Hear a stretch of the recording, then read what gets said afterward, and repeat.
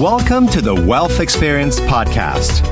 From big picture planning strategies to developing market trends, we bring light to a range of important matters so you can build your wealth with confidence. Brought to you by BMO Wealth Management. Hello, everyone, and thanks for joining us today. Today's episode focuses on our latest discussion of the release of the 2019 federal budget. I'm Dante Rossi, Director of Tax Planning here at BMO Wealth Management, and today I'm delighted to be here with my colleague, John Waters, Vice President and National Director of Tax Consulting Services at BMO Wealth Management. Today, we'll be covering some of the key points outlined in this week's federal budget release from the Liberal government entitled Investing in the Middle Class. We especially appreciate the opportunity to have John's insight today, given he was on location in Ottawa on Budget Day, attending the secured lockup reading of the budget documents prior to its public release in the House of Commons by Finance Minister Bill Morneau. So, John, thanks again for being here today. I thought we'd kick it off by providing our listeners with the benefit of some context on what you found to be the main key takeaways of the budget's focus. Well, thanks, Dante. Happy to be here.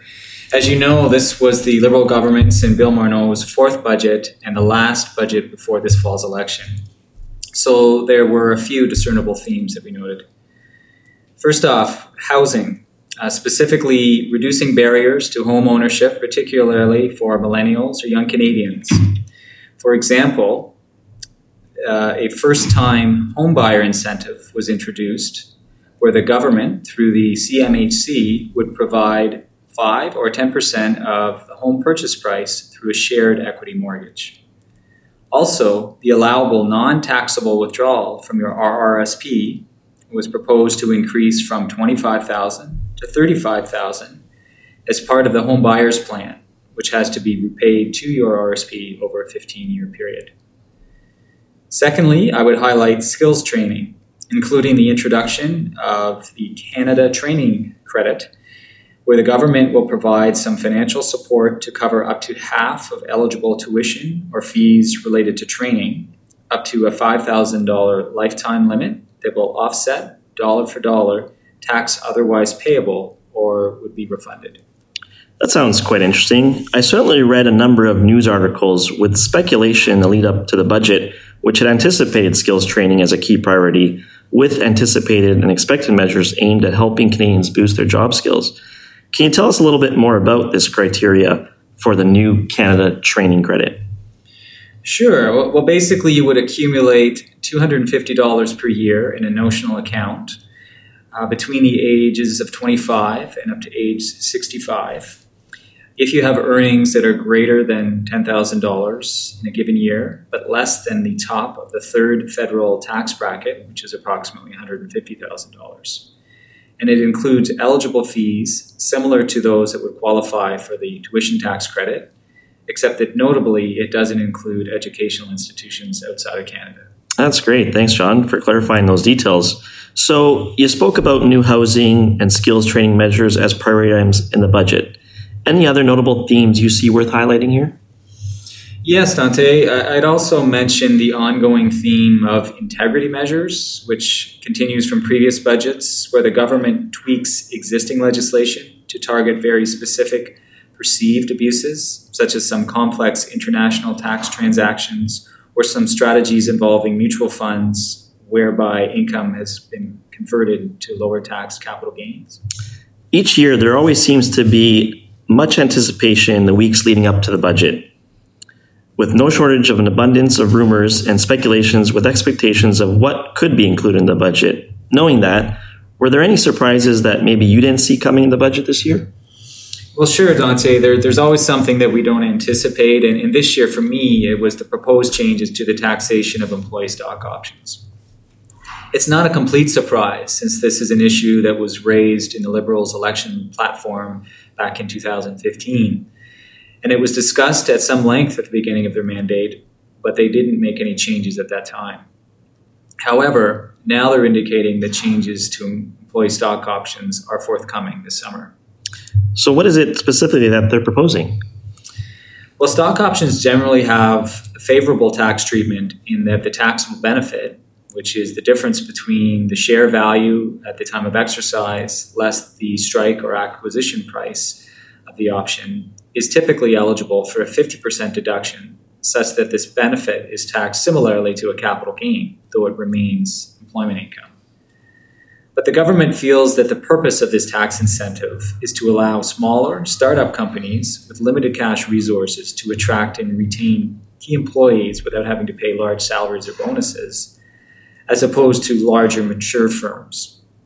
So they propose to limit the preferred tax treatment going forward by applying a $200,000 annual cap on the value of options granted.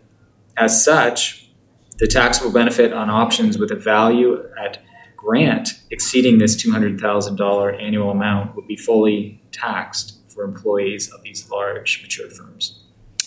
So I heard you mention that these changes are forthcoming this summer. Was there any specific timing or expectation of these proposals? Well, yes, Dante, the government indicated that the full details will be released before this summer, but stated that any changes would apply on a go-forward basis and would not apply to options granted prior to the announcement of the legislative proposals which will implement this new tax regime.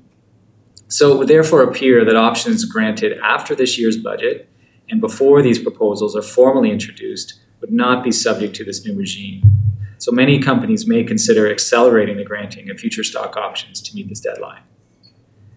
I'd also mention that the proposed changes are not intended to apply to stock options for so-called startups or rapidly growing Canadian businesses, such that the preferred tax treatment would remain uncapped for these companies. That said, the government did not provide a definition of these businesses, nor a distinction between large, mature firms, so we'll have to wait for further details in the coming months. Well, I guess we'll have to keep an eye out for those next steps from the government, and I'm sure we'll be hearing more from you about these changes. I want to move on to another note. In recent years, with people retiring later and living longer, there had been some speculation, including a pre-budget submission from the Canadian Association of Retired Persons, that the government might reduce or even eliminate the annual minimum required RIF withdrawal or defer the RIF commencement date past age 71. Any mention of these ideas in this year's budget? Well, yeah, you're right, Dante. That topic often does come up around budget time. But there was nothing specifically relating to those measures. But I would note that the budget proposes to add some additional annuity options for RIFs and other registered plans that could assist seniors in retaining more of their investments in a tax-sheltered environment. So how do you see this helping? Can you maybe elaborate on that? Sure. Well, normally the tax rules require that an annuity purchased in a registered plan begins in the year the annuitant turns age 71. But these annuities, which are called advanced life deferred annuities, don't have to begin payout until just prior to age 85. But I should mention that there are restrictions on how much of these annuities can be purchased and a lifetime limit from all qualifying plans that is set originally at $150,000.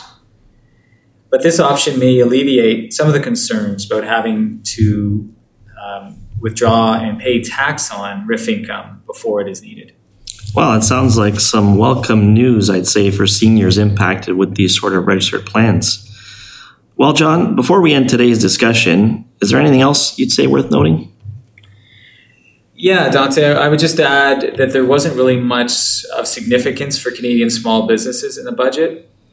Just some tax incentives for Canadian journalism that was first alluded to in last fall's economic update, and some relieving measures that will allow additional claims for research and development tax credits. But the lack of new proposals for Canadian small businesses in the budget is notable, given the significant changes to the taxation of Canadian private companies in recent years, such as the changes involving income splitting and passive investment income in the small business deduction.